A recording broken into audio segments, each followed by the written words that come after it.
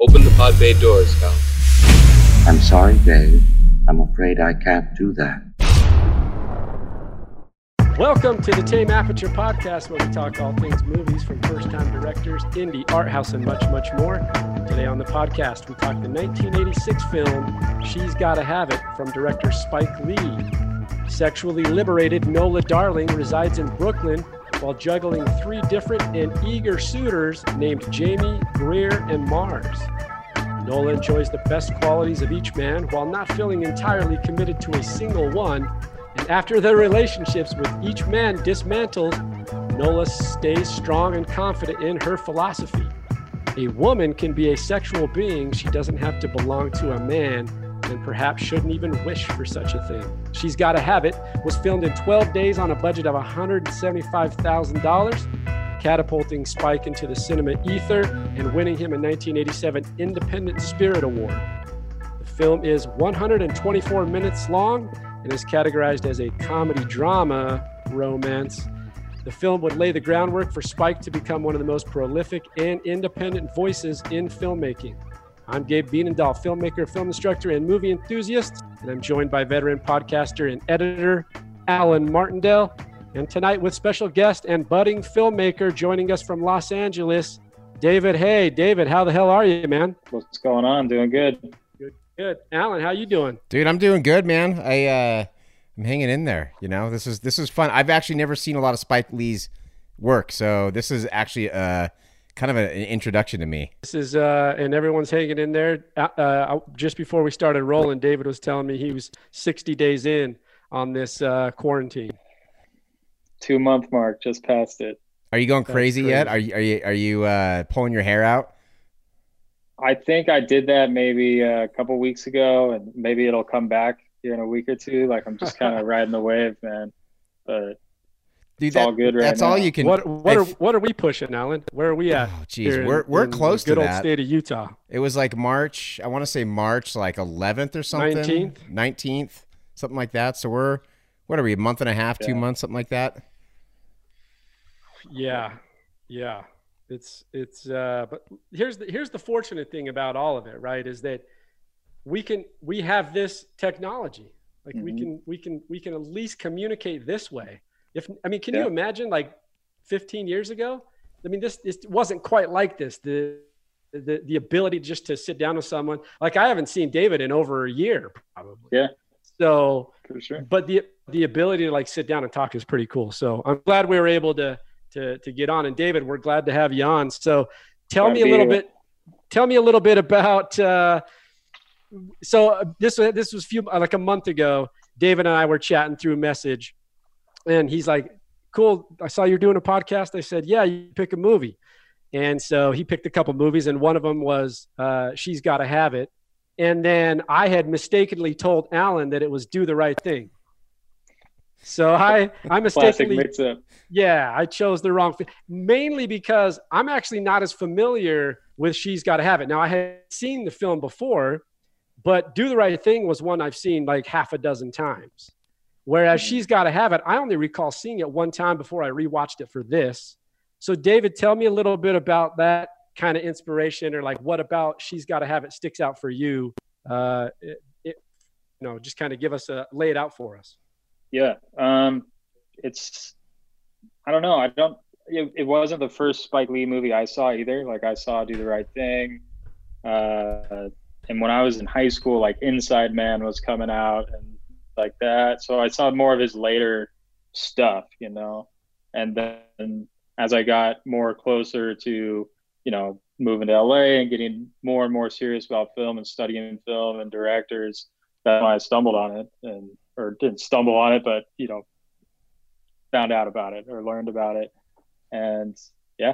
You also gave me a recommendation on the book.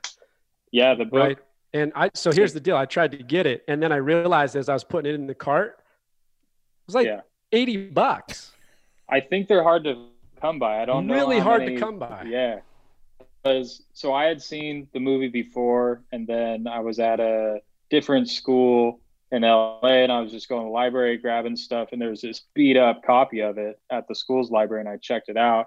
And I had never heard of it, never seen it online, anything. And the book is basically it's like a 3-part book. The first part is an interview, like a new magazine interview right before he's shooting School Days. So this was his second or third feature after Do the Right Thing, I think. And so it's a young Spike Lee interview. It's, you know, like 50 pages long. It's just really cool, candid interview they had. And the second part of the book is his journal, his filmmaking journal, from like idea to shooting the film. So, and it's you know, hundreds of pages of just daily journal entries, all of him brainstorming and ideas and talking to his cast and trying to hunt down the money to make the movie and everything, just the entire filmmaking process. And it's insane. It's awesome. Like, it's really cool glimpse into what his world was like when he was trying to get it off the ground and coming off of like failures before. Like he didn't want it to be his first feature. It was never planned on being his first feature. He had another movie where the summer before that all the money fell through. And so you get to learn more about that through his journals and just what he's saying, his attitude about it. And then the last section of the book is the script. And of course, as you guys know, seeing the movie, like, it's unconventional storytelling structure. So it's really cool to see it on paper. You read about him talking about the script for months and months and months and months and months, and then finally seeing it on paper and just the way it's formatted and laid out. It's pretty cool.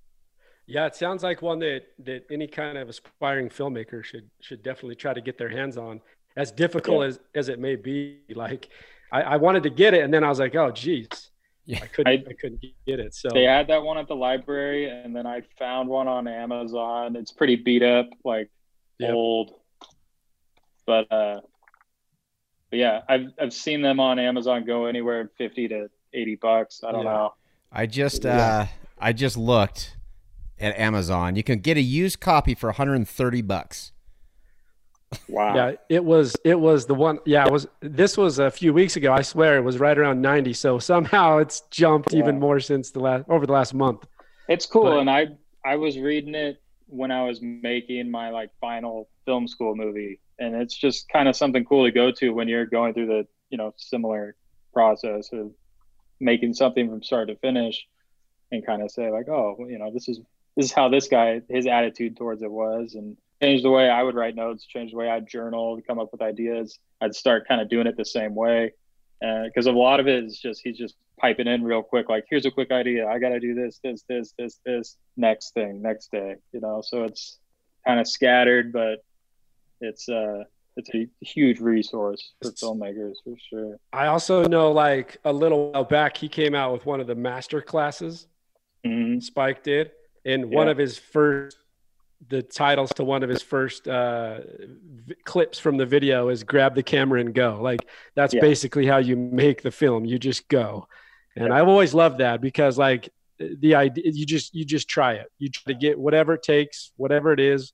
Yeah. So I've always liked his attitude towards that. And it sounds like he did that a little bit with She's Gotta Have It, in a sense, you know, at least in the beginning. Some of the research I did, where he basically, like, this wasn't maybe his first film that he was going to try to complete, but he just basically found a way to do it. And it looks like in the start of it, he got a lot of grants, or at least a couple grants. Yeah.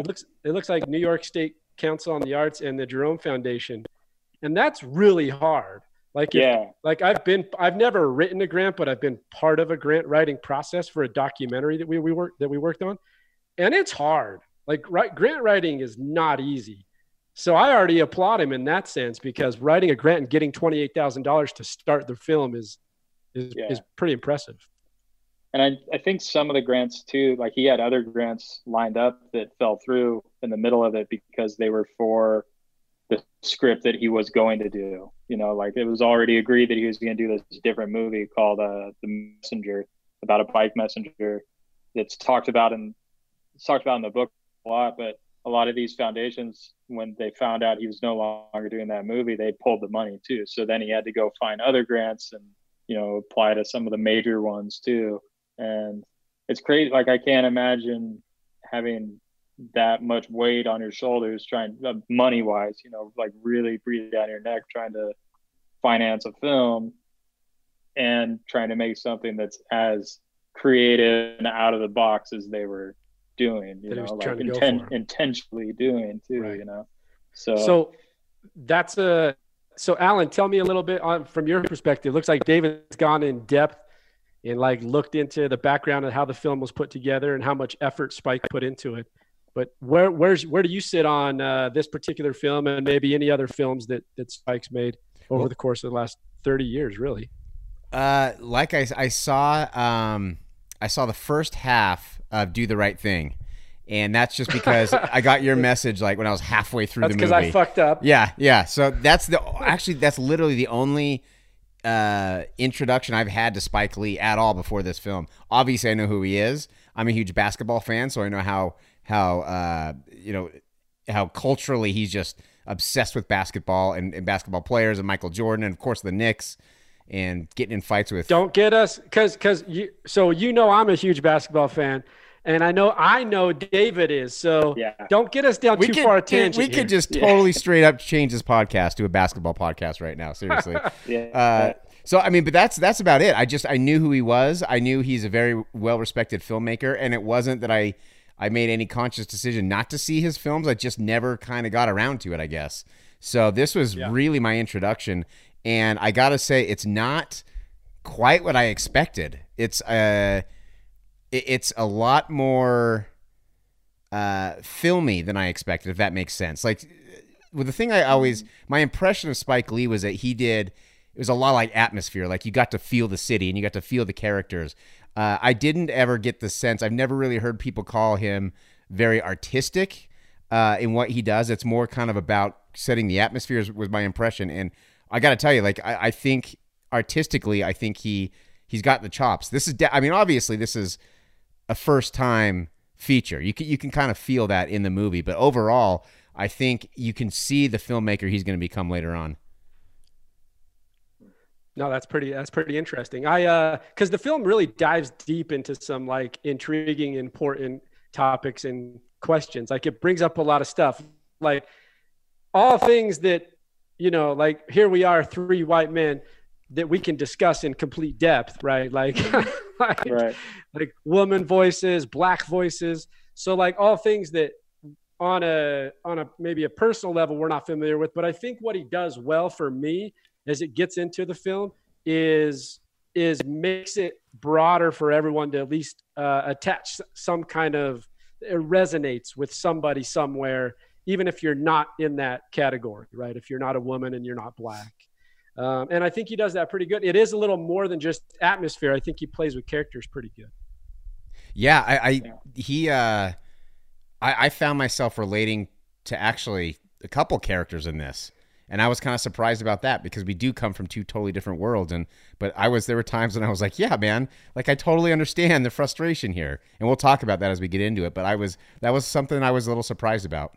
It does. There are elements to the movie where when I'm watching it, I do get that hint that it's a first-time filmmaker. I think you can always fall back to like some of the technical things that are going on that don't quite match up to maybe what you would see later with someone who's more experienced. Even himself, as he gets further along in his own portfolio, like you start to see his ability to tell the story a little more fluidly from the technical standpoint. So you always get that, right? Like when you watch a first filmmaker, you always kind of get a little bit of rudimentary vibe to what's happening from the technical side, whether that's the filming or the editing. But I think from a story and a character perspective, there's a lot of things going on here. I'd like to dive into a few of them. I like the ideological concept of Nola as a character. She's strong. She's powerful. She's a decision maker. She's not kicked around. I like that. That seems almost a little out of place for something in the mid 80s to be made. Like you don't see a lot of films that are going to have a strong female protagonist that are powerful, that are strong for her as an individual. So I like that. I think that resonates strong, and that concept resonates strong. Do you guys, when you watched it, even if that resonates, what was your overall impression of that character as a whole? Or kind of where did you fall in terms of the main protagonist, Nola? I mean, I agree with a of what you said about her as a character. Like I really did like her too, but I think by the end of the film, I'm feeling like all the other guys in the movie too. I think any guy watching the movie just has like a little bit of heartbreak, like a damn, like I love this character, but no dude wins in this, like that's just something that everybody watching, just, feels like you're going to feel that. And I think the way that it ended is perfect for me. Like, I'm glad that it ended that way. I think if she would have went and ran in the arms of, Jamie or Mars or her, like she wouldn't be the same type of character that we're talking about. I don't think it would be something that people would talk about. Yeah, because in the beginning of the film, she's basically like the visual or the image is like she's in bed alone, right? And it kind of ends that way too. She's in bed alone, and you've traveled through this entire journey. You've met her 3 lovers, right? And she's kind of, to me, when I watched it, I almost felt like what I would have seen in other movies. Like, she's kind of the man. Yeah. in the sense of what we might stereotypically consider that guy who is just playing the field. I like she was it was kind of the reciprocate of that, right? But one thing that I'm going to call out, it's not even problems, because I hate doing that. I really like doing like problems, but I love that concept of Nola as a character, and it resonates strong.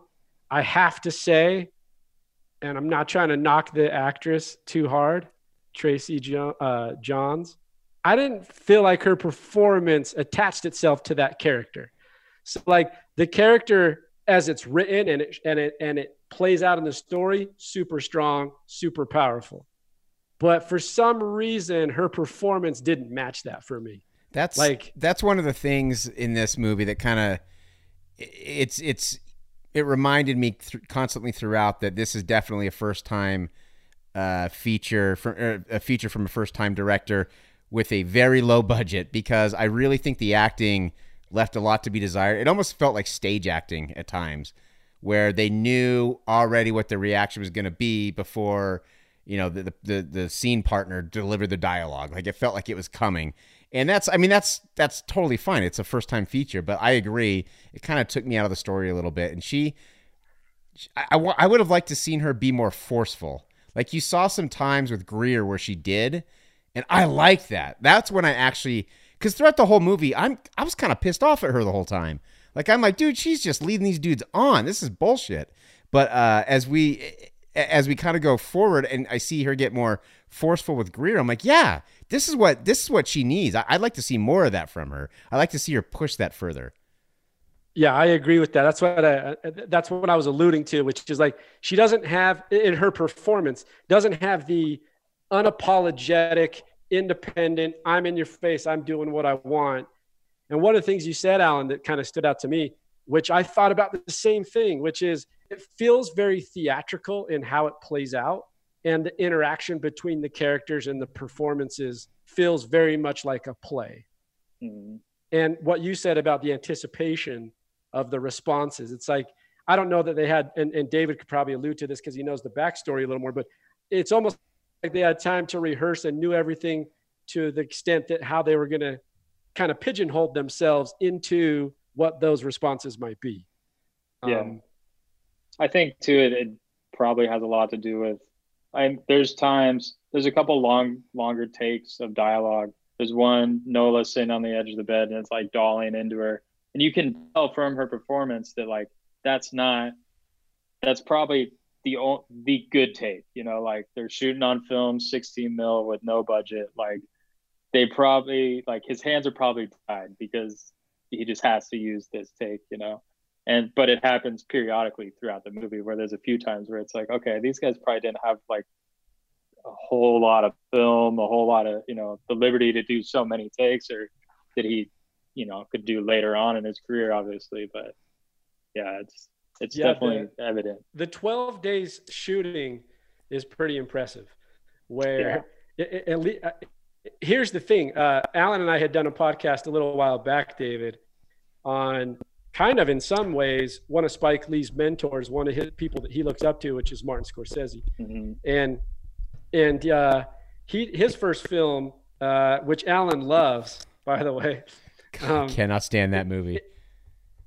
It was very much pieced together and very convoluted and didn't entirely have a through line, and it felt very mixed, right? It didn't have a strong, powerful kind of overarching theme. And this has a little bit more than that. So I applaud him in the sense that he was at least in a 12 days, quick budgeted film, able to still string something together that had a little more resonance than even say Martin Scorsese's first film. Who's that knocking at the door? But I will say this. I was a little worried there for a minute because it took a while for the story to really get going. I thought he was doing a Scorsese. Like, I thought I was very worried that this was turning into Look Who's Knocking at My Door, because there's a lot of kind of artsy stuff thrown in there. And it felt a lot like Look Who's Knocking at My Door, where there's, random photos thrown in, and then you have this random dance performance kind of in the middle. And I was like, man, is this going to turn, because I know he loves Scorsese so much. And I was just worried. I was worried that he was going to imitate that. But he did it. He pulled through. I would say he definitely pulls through a lot stronger than Scorsese did on his first film. Yeah. No doubt. No doubt. You can say that again. If you haven't seen Look Who's Knocking at My Door, David, go watch that one and then make the comparison with She's Gotta Have It and see which one's better. If you need something to help you fall asleep, go check that out. Like, it's you would never believe Scorsese directed it. It's terrible. I hate it. I hate it so bad. So in the storyline, we're basically following the story of this woman who has 3 lovers, this strong woman who doesn't really ideologically doesn't, I would say she just doesn't believe in monogamy. Is that unfair? I mean, she just doesn't, and is that an unfair way to kind of tackle the subject there? Or is that what it is? I think, that's what it is. Right. I mean, right or wrong or bad or good. I'm not defining either or. I'm just saying, I think her approach is like, she doesn't believe in that and she sticks to her guns that way. And so as the story goes on, we get introduced to all the different male characters. Tell me a little bit about, I want to get your guys' thoughts and perspective on the good and bad of these male characters in the story, because they're very much different, right? So each character is, they're not stereotypical, but they all have their own, they're independent in and of themselves, right? They all have their own kind of perspective. Tell me which one, because you guys were mentioning before, I'll put you on the spot maybe a little, which one resonates, or which one did you attach to as a viewer that felt either not the most like you, but like that felt like the one you could most relate to? I think I could probably relate most to Jamie. Like, I probably felt the most of the Jamie Nola storyline. I don't know. I can't really relate too much to the Greer and Mars side. I love Mars's character and I love their dynamic, but can't relate to much. Maybe I could have related at some point. Maybe a few years ago I could have related to the Mars, but I think this time around, this viewing, it was more Jamie. I can see you as a bit of a falling into that category of a Jamie, a sophisticated, smart, sincere person. Everything that I'm not, basically. I'm Mars, straight up. Yeah, you got Mars. Oh, by the way, speaking of Scorsese, I got to show you guys this real quick. Ready for this? Oh my God. Gabe's got the mohawk going on. Yeah, but guess what it is? It's Taxi Driver. Yeah, Travis Bickle, baby. Yeah. Is that why you did it? No, I just wanted to take it off because it was getting warm in my office. Alan, tell me about the characters of the 3 men. Like, what were your impressions of those 3, and what one did you like or dislike? Or So, I mean, obviously, I'm most definitely a Greer. No, I'm just kidding. There's no way. We saw more of Jamie, so I felt like it was kind of being set up to have those 2 get together at the end. And so, obviously, I was kind of rooting for him. But, man, David, I agree with you. Like, Mars is a great character. When he's on screen, I'm having a good time. And even when Greer, I mean, you know me, I like the villains. I like horror movies. I like messed up stuff. even though I don't like Greer, when he's on screen, I'm more engaged in the film. Like there's something about him that's just you just hate him so bad, and he's so vain and so arrogant, and it's just a show, but it's still you're way more engaged when he's on the screen. And same thing with Mars. Jamie was, he was kind of ho hum. I think performance kind of hurt that character a little bit too. I wasn't thrilled with the performance of the actor, but overall, you do root for Jamie, right? Like that's kind of who you're hoping will get her in the end. Yeah, because you kind of it's that idea that I think you would consider him the nice guy. So yeah, even though he was kind of a dick to her friend. He was a little bit to the lesbian. He was you can leave that. He was a total dick. He's a little jealous. He's got a little rage in him, and that portrays itself later. So what I mean is the nice guy. Initially, to me, when I see the three characters, I say Jamie is the nice guy. That changes. Yeah, that does. That changes dramatically because there's a scene at the end, or near the end, I should say, that becomes completely deplorable. It's bad. Yeah. Right? It gets dark. It gets really dark. It's real dark. It's really dark. They always tend to get these dark twists in there. But I think what I did like about the characters is I think you're right. I think Mars, for me, Mars is the most relatable. Like, I'm not saying I'm Mars by any means. I just mean he's one that I would relate to probably more than the other two. I think Greer is a bit of a pompous ass, right? So I don't really relate to that. And Jamie's a little soft for me. I'm not going to lie. But I think the characters are interesting. What I did like that Spike does in the film is like, they're all successful in their own right, except for Mars. And that's okay. He's upcoming. He's up and coming. But Jamie's successful. Jamie's successful. Like, I guess he's an actor or he's in the arts. Like he's kind of a thespian in a sense. But you would devise essentially that he might be successful in what he does. Greer is also kind of that entrepreneurial business. He's successful. I like that he built the characters that way. Mars, I would call him like an up and coming comedian. I don't know. He's aspiring, but I like to see all successful characters. I didn't like to see, sometimes particularly in African-American cinema, you're going to see particular stereotypes. Right there, it's going to be the complete struggle. It's going to be the projects, the tough things that happen. Right, all which are true, but I like that he didn't really shed a light on a lot of that, and you just kind of perspectively saw the characters go through this personal story as they did it together. Right. Yeah, I don't know. I like that. I agree, and they were so different. So Nola definitely does not have a type. Like she does not at all. It almost feels like she's just collecting dudes. And it's almost like she's collecting guys who will chase after her. Because as soon as they stop chasing her, that's when she kind of chases back a little bit. So to me, that's kind of what she's all about. But I agree. And my favorite line from Mars in the whole movie is when his insult to Greer is that he's a Celtics fan. Because I can relate to that so much.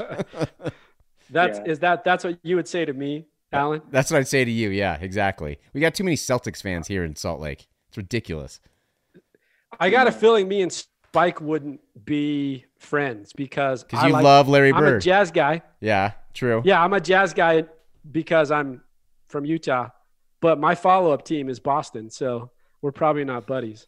Definitely not buddies. Probably not. Albeit, though, I might have an edge on Chicago. He might hate the Bulls more than the Celtics. Maybe. Probably. Maybe. Look, Jordan he might hate the Knicks more than both of them right now too. Well, that's probably true. Yeah, I think nobody can like the Knicks at this point in the game. Yeah. But I like the characters. Look, you have an all black cast, you have all black stories, and I think that's a good perspective for anyone. It's different, right? For someone like myself, it lends a unique storytelling perspective on things that are not my experience. So that's good. And I like that he does that. I think that I want to ask you each a question. What's the most captivating or the best scene in the film for you that stood out as you watched it that really resonated or didn't resonate and was really hard to watch or whatever it might be? What's the best scene in the movie if you have to choose one? Dave, we'll start with David? you if you got one. I don't know if one in particular, like, to me, it felt like the three guys each had one scene, like defining scene for each of them. And I'm trying to pick out which one to me was like the one. I love Mars's intro, just the long shot of him coming down on the bike with the music and then the quick inserts. It's awesome. Like it's the Jordans. It turns things on too. It's like, all right, who is this guy? Let's go. And then Jamie's, like the near rape scene, his dark scene is obviously a huge, powerful scene in the movie. And for Greer, I think Greer's was when he's folding his clothes and it's taking a super long time. They're going back and forth, back and forth, back and forth. Like it's almost too drawn out, but it's enough to like, I don't know. It just hooked me too for that character.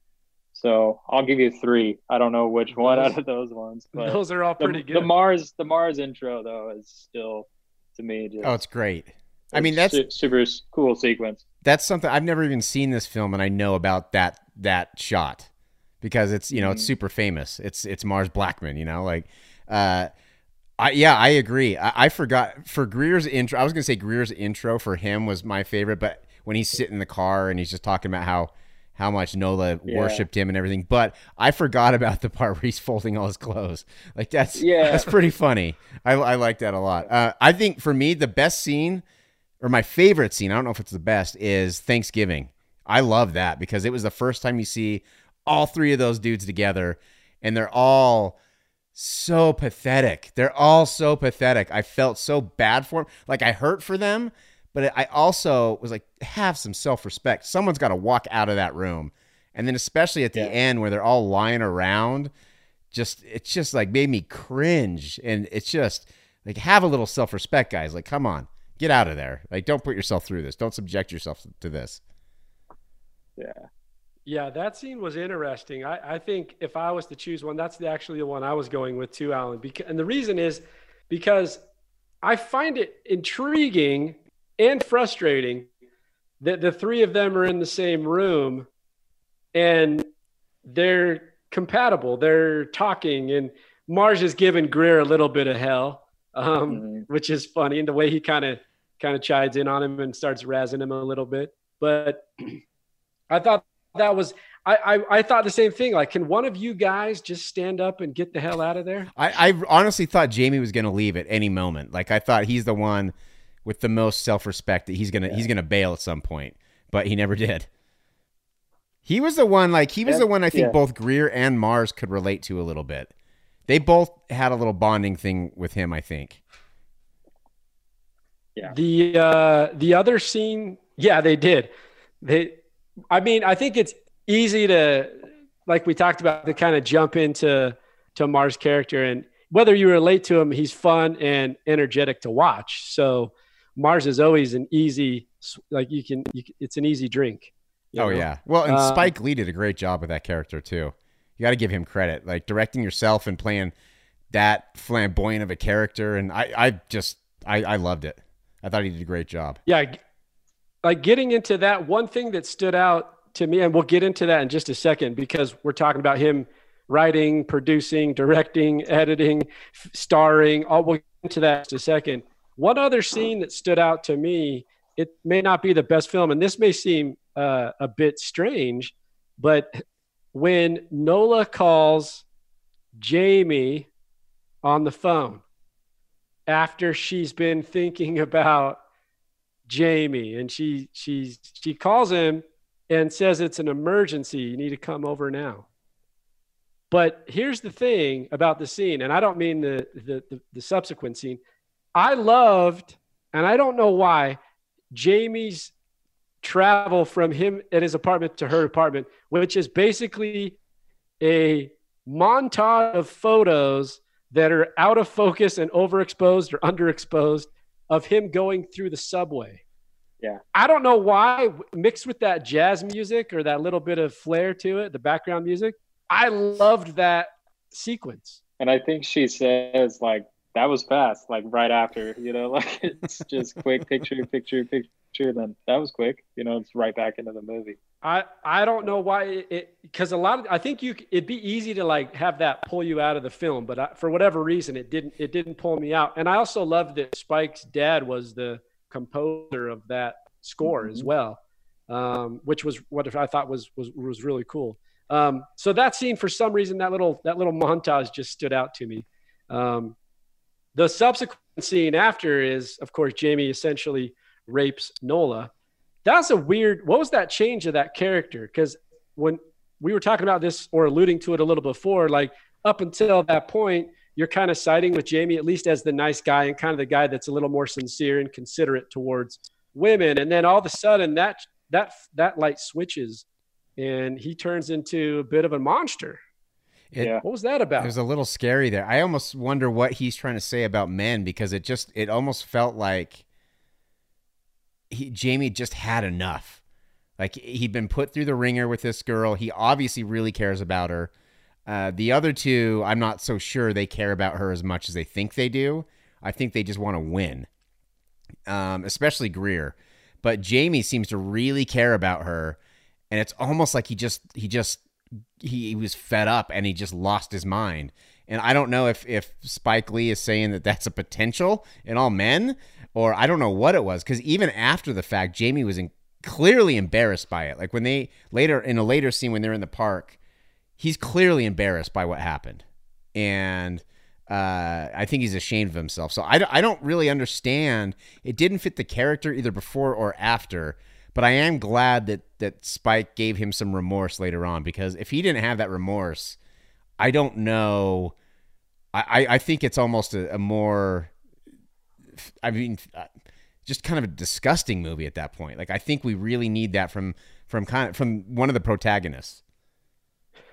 No, that's what I wanted to get your perspective on that, because when his patience runs thin, and rightfully, it's a weird thing, because in some ways, you're I don't want to say sympathetic, but you're understanding to the point that he's tried to give her a genuine relationship all along, and she's constantly pushed him off and off and off and off again.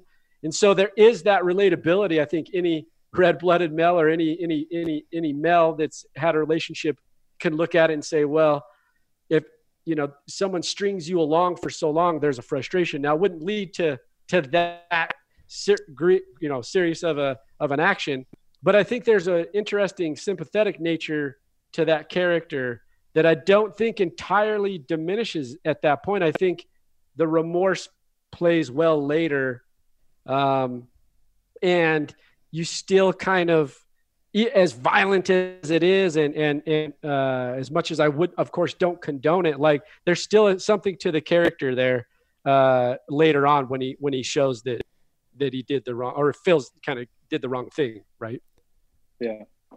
And I think too, like once that scene happens too, like he can know there's no longer going to be an ending where he gets her in the end or wins, quote unquote, right. Like once that has happened, that line has been crossed, that bond has been broken, whether it's said on screen by either of the characters or not, whether it's remorse or actually verbalizing it, like we as an audience, just the subtextually are like, he can't win now. Like this won't end happily for the two of them. Right. Yeah, that's a good point. And it kind of go ahead. In the journals too, like that scene, the way that it was originally written was that he starts like having really rough sex with her, and she starts to like it. Like originally, like she starts to like it and enjoy it, and that makes him stop and just say like, what the hell, and leave. So he changed it to what it is now.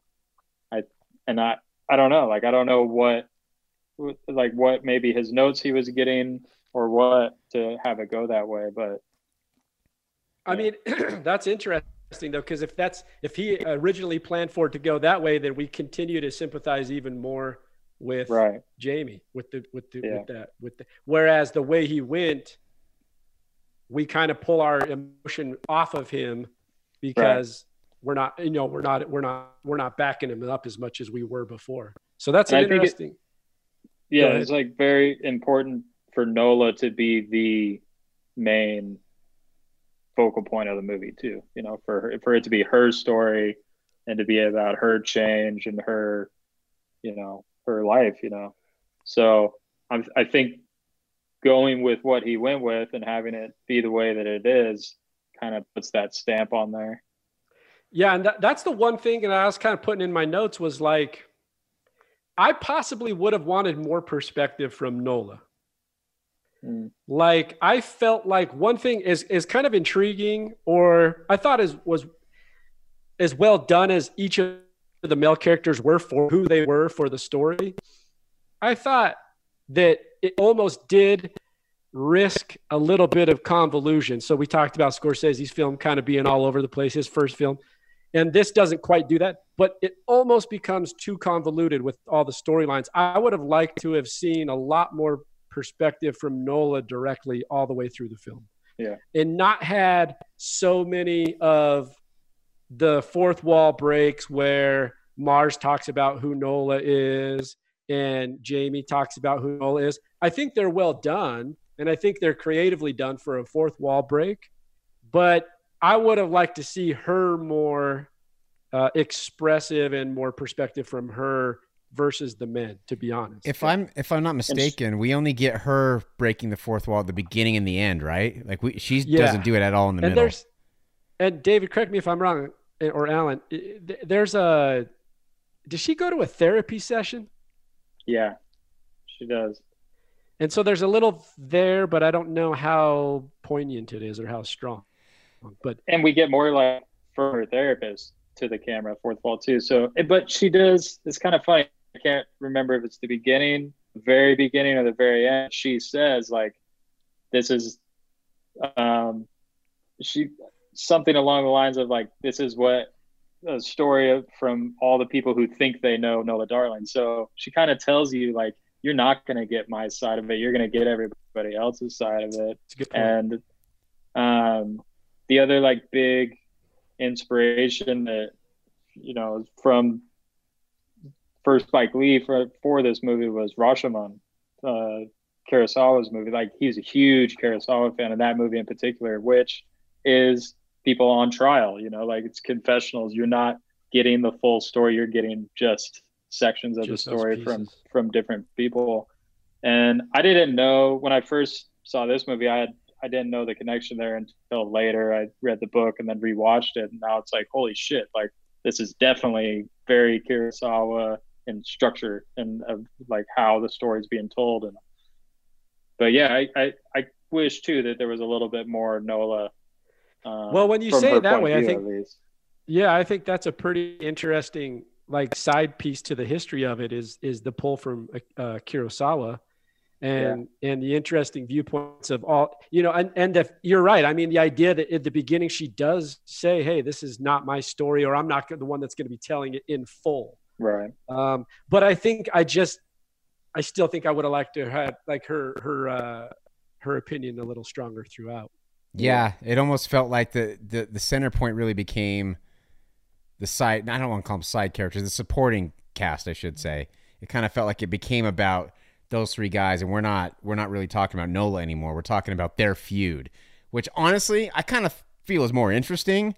But if you're gonna have her be the center, you know, the central protagonist, I would like to see more of her story, like more of her. Right. I mean, like we said before, I'd like to see her be more forceful, more. You know, it's clear she's independent.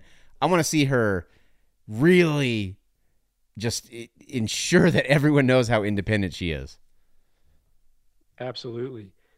Let's talk real quickly about the color sequence, and maybe David can shed some light on this. What the hell was the color sequence doing in this movie? Yeah. It made no sense to me. I think I had ideas of what it meant, but the only thing that I could think of course, is if you were shooting on film, of course, black and white would be cheaper. than color film. But why just the one color sequence? I don't understand it. Did you have any insight on that one, David? Before you go, I want to make sure I understood it right. They were doing a Wizard of Oz thing to get into this, right? Like there's no place like home thing, and then it goes to color. I don't know if they were. So I got that. Go ahead. I was just going to say, I don't know if it's an homage. I don't know. So yeah, I don't know if you have insight on that, but the whole time, I was fighting the urge to fast forward through that sequence. And I'll let David go. One more thing. I got the homage, and it also felt very, of course, musical. So there's a musical element to it, like the classical Hollywood musicals from the 50s, and it felt like that. And then, of course, the turn to color, like the Wizard of Oz. I got those kind of homages in there, but sometimes homages don't work. Right. Yeah.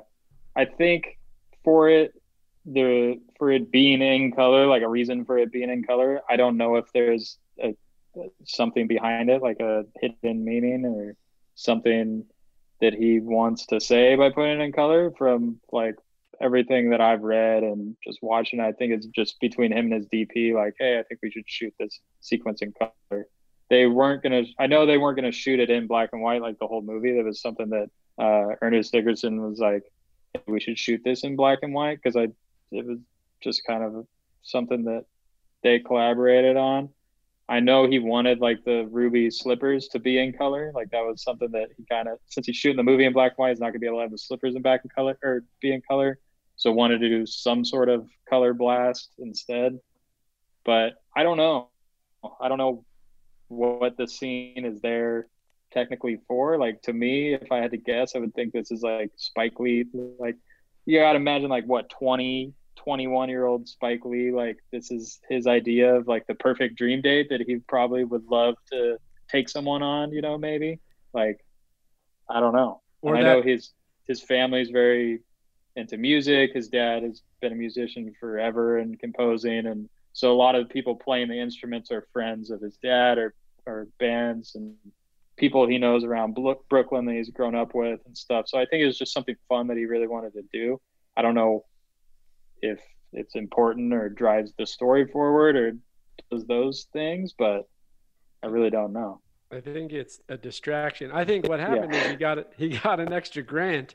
Yeah, exactly. He's like, we got another 10 grand. Let's shoot this part in color because we can process so and develop much coverage in color. too. Yeah, there's so much coverage in that scene, like from every angle. It was like, where did they get all this colored film reel? And meanwhile, that's where my mind goes is the producer mindset of like, it's going to cost me 3 times as much if I shoot this in color versus, and I try to process and develop in color than black and white. So he must have got an extra grant. That's what I think. Well, and meanwhile, they could have used a lot more coverage for some of the dialogue. Like, I understand, right, the instinct of wanting to have long takes, but sometimes like, let's just change it up a little bit. Just give me a back and forth. Like, just give me a talking heads edit, please. It's a little too long at times. Yeah, there's some editorial things there. And that goes back to those technical things that we were excusing in the beginning. Like, they're just going to be there as a first-time filmmaker because, like you said, Alan, they're not going to have the coverage necessary. And so editorially, they're not going to have the options. And I agree. Maybe we could have spent some money on getting additional coverage in other areas. Yeah. But it's all a moot point anyway. It doesn't matter, but it's still fun to talk about.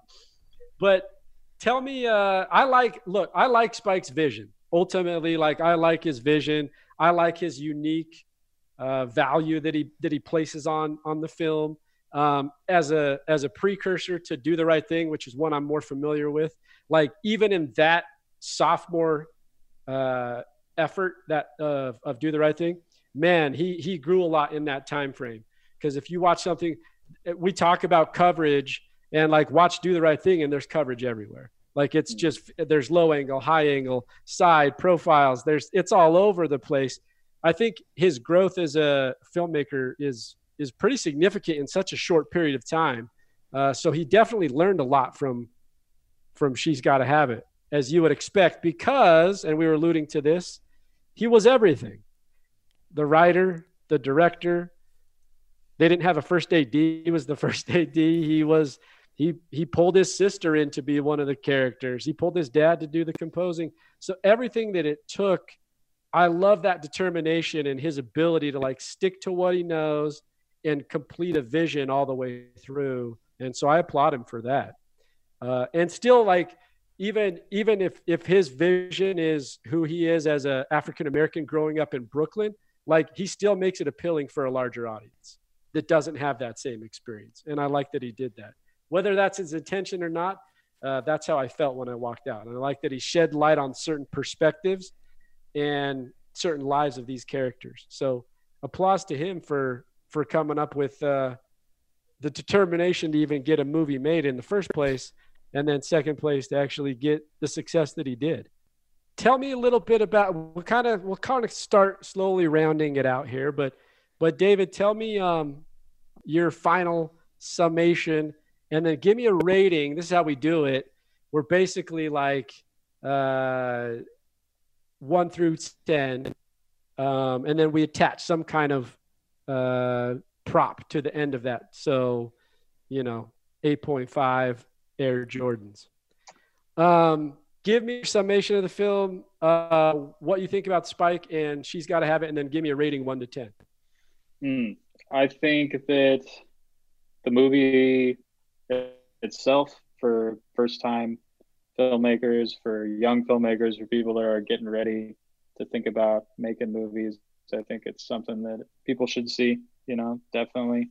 And I would suggest the book as well, even if it's something you don't think will be appealing to you, whether, you don't think you're the right audience for it or whatever. It's still just something I think is important for filmmakers to see and to watch. I actually love the cinematography in it too, just from my background, loving black and white street photography. It has that high contrasty stuff in there, and I really dig it. And Spike Lee, like, I'm not a huge fanboy by any means, but I think he has in his library, there's some super important movies and some movies that I always go back to. Mo Better Blues, the Denzel Washington movie. I don't know if you guys have seen that, but that's a movie too where I confidently think that the first, 10, 13 minutes of that movie is like the best character introduction that I've ever seen in a feature film. So, and that was shortly after this. It was within his first 5 movies. Like you said, he really kind of got a grasp on his vision pretty quickly, like once he got the wheels going.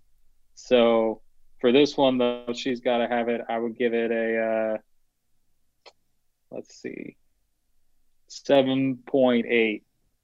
7.8 Air Jordans, yeah. Okay. And you got Jordans. You got the fitting Nike, or the fitting Knicks hat on, excuse me. Yep. Just for today. Yeah. So you go with the 7.8. 7.8, I think. Alan, is that high? For me, that's high. I don't. Although the last couple movies we've done, I've gone pretty high, but for me, that's high. I'm a mean grader, man. It's a good thing I'm not a teacher, because I would be ruthless. I'm soft. David knows I'm soft. I'm just kidding. 7.8 is good. That's fair. Alan, give me a summary of Spike and the film, and then give me a rating 1 to 10. Okay, so I watched, like I said, the first half of Do the Right Thing. That's like the movie that people really love of his, from what I can tell. I actually like this more than at least the first half of Do the Right Thing. I didn't finish it. I am going to go back and finish it, but I enjoyed it a lot more. There are some things that kind of took me out of it. I had no idea that all 3 of these dudes were dating her at the same time until later on in the movie. Like, I thought he was doing like a Tarantino type thing, like a non-linear storytelling. So like when she would be on a date with Greer, I thought they were jumping back in time, and I thought that the Jamie thing was like the person she's dating in the present. So that was a little confusing when it all kind of came together. Again, some of the technical stuff we talked about kind of took me out of it. There's some weird edits in here where he repeats the same shot back to back for some reason. I'm not quite sure why. And then the color sequence kind of took me out of it. But other than that, I love the story. I love the characters. I'd love to see a little bit better acting, but I understand, first time feature, you go with who you got and who will take the money. And so I totally understand that. Overall, I think I'm going to go with a 6.7, and I'm going to cheat this one because this is from Do the Right Thing. A 6.7 scuffed $108 Nike Air Jordans. $100, but $8 with tax. 6.7 of those. Those are not just by the way, those are not just anybody's Air Jordans. Those are Gustavo Fring's Air Jordans from Breaking Bad. Yeah. That's really? Giancarlo Esposito, the actor. There's a lot of Oh, people it is. in You're that, too. right. Holy shit. I didn't even notice that. It's Gustavo Fring. The only reason I know that is because I'm a mad Breaking Bad fan. And as I was rewatching it like you last week, I was like, oh shit, that's Giancarlo Esposito. I knew he looked familiar, but man, he does not. Man, he's got a lot of range. I'll just say that as an actor. Wow. I love that scene though. That scene's hilarious. Oh, it's great. It's funny. And of course, the guy's wearing a Larry Bird shirt who scuffs his Jordans. It's the best. It's my favorite. I'll kind of give a little summary. I wanted to dive into just a couple pieces of trivia. And David, if you have additional stuff, throw it in there because you've read the book and you're more familiar with it. I thought this was interesting. There was a reflection by Spike a few years back, and he said if I was able to have any do-overs, he would take out the scene, the rape scene with Jamie. He'd take it out of the film. Interesting. And his quote said, "It made light of rape, and that's one thing that I would take back. I was immature, and I hate that I did not view rape as the vile act that it is." So I don't know. Here's my question. If he was just plugging, She's Got to Have It in the Netflix series to try to soften the blow. But he didn't. He wanted to. He said he would have taken that back or edited out that's. Well, what do you guys think? So how do you feel about that? Well, narratively, we had a discussion on it. Narratively, what do you guys think? I mean, to me, I think it fits the story very well. I mean, it's a little out of character for Jamie, but it is a manifestation of him boiling over with this frustration. Again, very deplorable. But to me, like David, I think you said it perfectly when you said it makes it okay that she doesn't get back with Jamie. Like it's actually kind of, it's good that that in the end she leaves him. Yeah, I would agree too. Like, I don't know what would go in place of it, but I understand where he's coming from. Like I'm sure he sees that now and realizes, okay, maybe that was a little too much, especially because how we all felt. We all liked that character up until that point. That kind of changes the tide of everything. So I can see why he would regret it or kind of want that back. But yeah. So another thing, because there are elements to the film that, it's very overtly sexual, right? And here's something interesting that I found on it's just easy research, but I did find it interesting because the Criterion Collection, Alan. So David, unknowingly, I've selected like 4 films that are part of the Criterion Collection over the last few podcasts. And David, you have chosen also a film that's part of the Criterion Collection because in the mid-90s, the Criterion Collection released the film on Laserdisc. So they don't have rights now to the DVD, but in its own way, She's Gotta Have It is part of the Criterion Collection. There we go. On Laserdisc. On Laserdisc only, not DVD. Not She's Criterion. Gotta Have It, Twister, and whatever what other Laserdisc there was. Independence Day. Apollo 13, I know that. Do you guys remember when Laserdisc came out and it was like, this is going to be the future? And like all my friends' dads went out and bought these huge Laserdisc. It's like, this is the most ridiculous thing I've ever seen in my life. We had like the rich family member that had the Laserdisc. And then you'd have to, halfway through, you'd have to flip it over like a record. Yeah. It's ridiculous, man.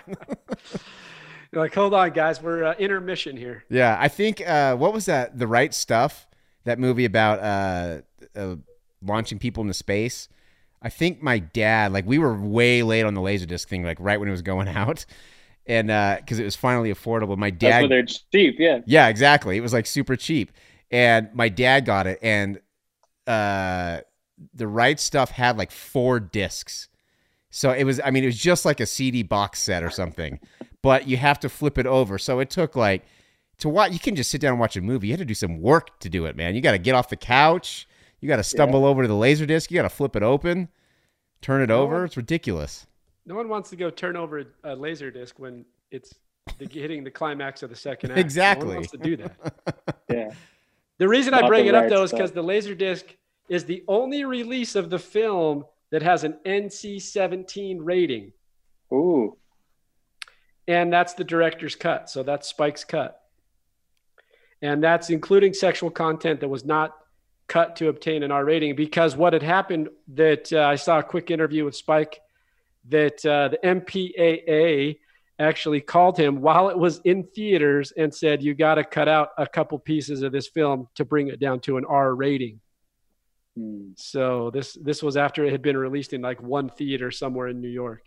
So anyway, Criterion Collection tie-in, Laserdisc tie-in. There you go. Director's cut.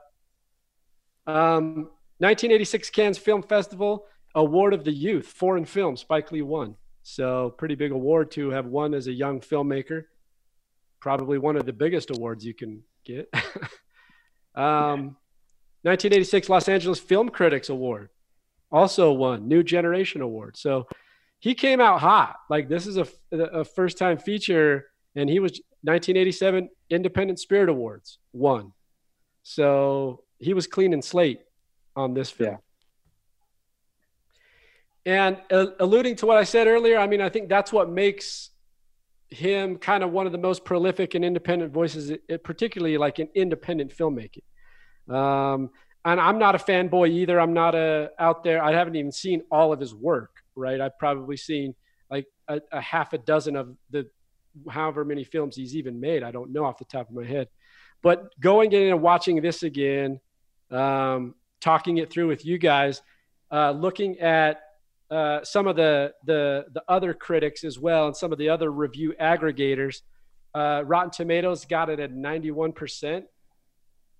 So kind of that's pretty high. That's really high. That's really high.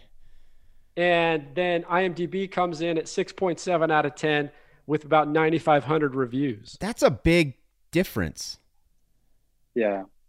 There's a lot of IMDb and Rotten Tomatoes. They're usually kind of close, but it seems like movies like this kind of have that huge.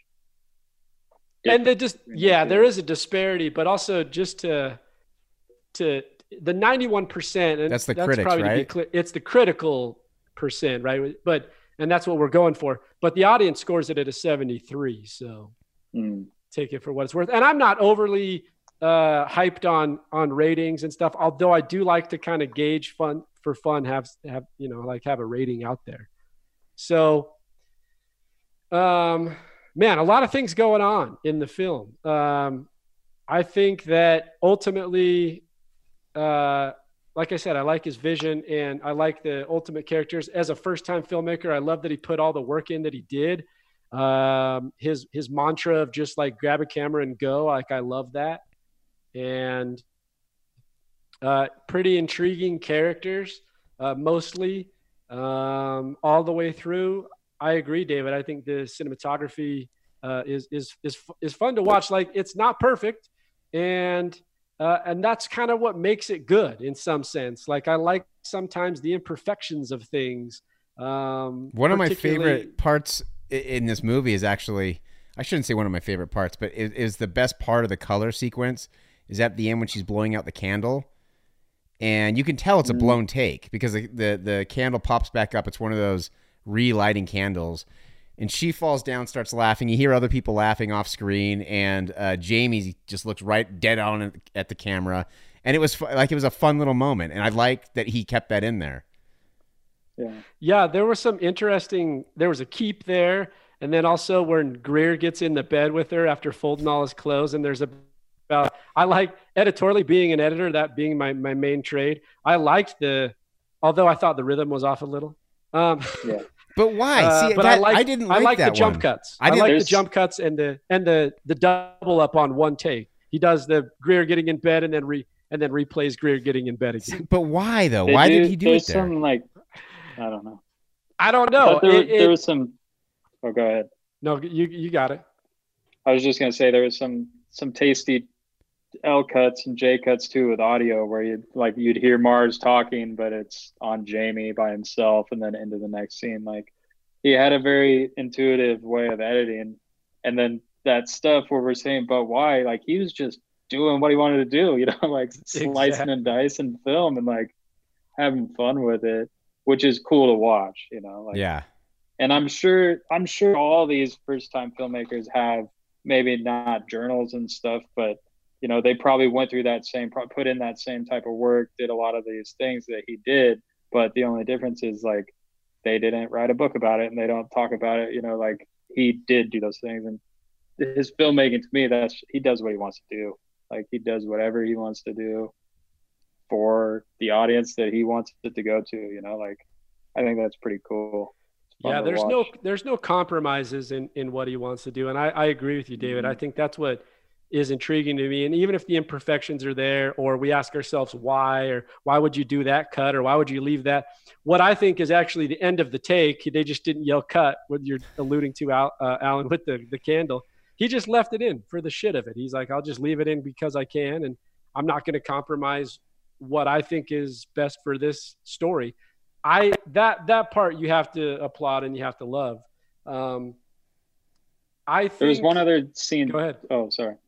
There's a scene that we were talking about earlier with Greer in the car, where he pulls up in the nice car and then just starts talking to the camera. I really love that scene too. But that scene starts where it's like the camera operator is just walking a camera out into a driveway, just boom, boom, boom, boom, boom, and sits up next to the car. And then it's a great scene, like we don't even notice the fact that it looks like the guy's just kind of toting this camera along, these dirty dolly shots that aren't even really dolly shots. Like, I don't know. There's something cool about it. Something cool about watching a good scene play out with maybe not traditional or polished camera moves. Or because we know it can go one of two ways. It can go really bad, or it can be acceptable, and in his case it's acceptable. It adds to the charm of the film.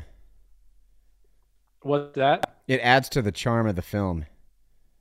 Exactly. One thing I wanted to quote real quick, and then I'm going to throw my score at you, my rating. New York Times wrote that this film, along with Jim Jarmusch's Stranger Than Paradise, brought in the American independent film movement of the 80s and was groundbreaking film for African-American filmmakers and a welcome change in the representation of blacks in American cinema, depicting men and women of color not as pimps and whores, but as intelligent, upscale urbanites. So I like that. That was good. That was from the New York Times.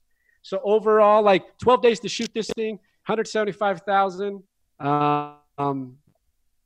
Well, I mean, it's there. I mean, there's pieces to it. Is it that thing where you're going to watch on a constant basis? Not for me, but I would rewatch it. And so that's oftentimes the delineator for me is like, would I rewatch this movie or would I just kind of let it float off into space? And for me, I would rewatch this film. If I wouldn't have a problem rewatching it. I'm going to come in. So David, you had a 7.8. 7.8. Alan, you had a 6.7. 6.7. Wow. You guys might hate me on this one.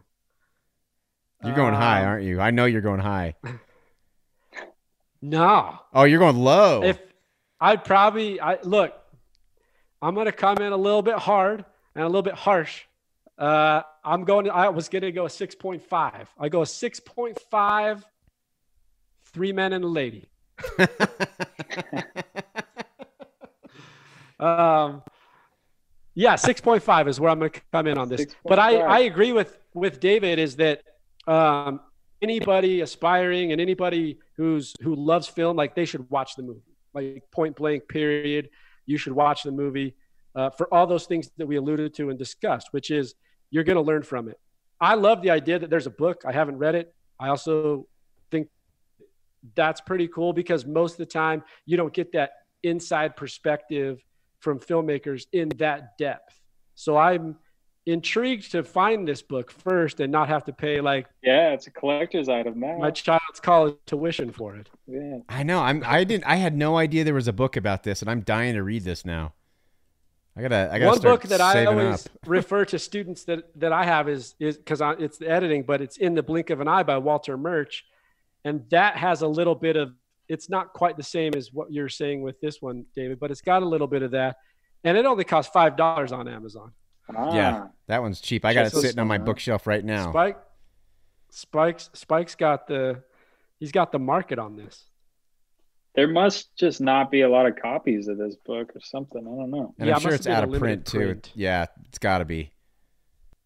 Thanks for joining us, David, and thanks for bringing insight, man. It's good to see you. Yeah. First off, you too, man, for sure. And I really hope that things get back into the proper mix for you, so you can get out of this damn quarantine. How's the documentary coming? I saw the clip that you sent. Yeah, we were gonna film at an Ironman in Ireland in August, but obviously that's canceled now. So that's getting moved to August of next year. So between now and then, we're just gonna relax, kind of reassess things. We reassess what we can do over the next year. Still have a lot of interviews to do. My dad's neurologist has agreed to be interviewed, so we'll interview him as soon as we can. Hopefully soon, hopefully within the next few months. It'll just depend on, when things open up. But my brother is at home right now with my mom and dad up in Portland, so he's going to do a lot of filming while they're quarantined, hanging out. Just kind of because people with MS, immune stuff, they're trying to, kind of stay put too. So stressful, but nothing's really, it's a huge climax for a documentary, really. It's a huge plot point, getting ready, doing all these other races. Then all of a sudden COVID hits, which I'm sure will be the plot point for plenty of documentaries over the next 5 or 6 years. But yeah. But for ours, it'll work out. Unprecedented times. Yeah. This is David, Alan, and Gabe with the Tame Aperture Podcast. Thanks for listening, everybody. Go check us out at tameaperture.com for previous episodes and also to give suggestions on future episodes. This is tameaperture.com signing out. Thanks, everybody. Tame Aperture Podcast is produced by Dutch Angle Pictures in association with Studio B Productions. Listen, watch, and subscribe on Apple Podcasts, Google Play, Spotify, and YouTube.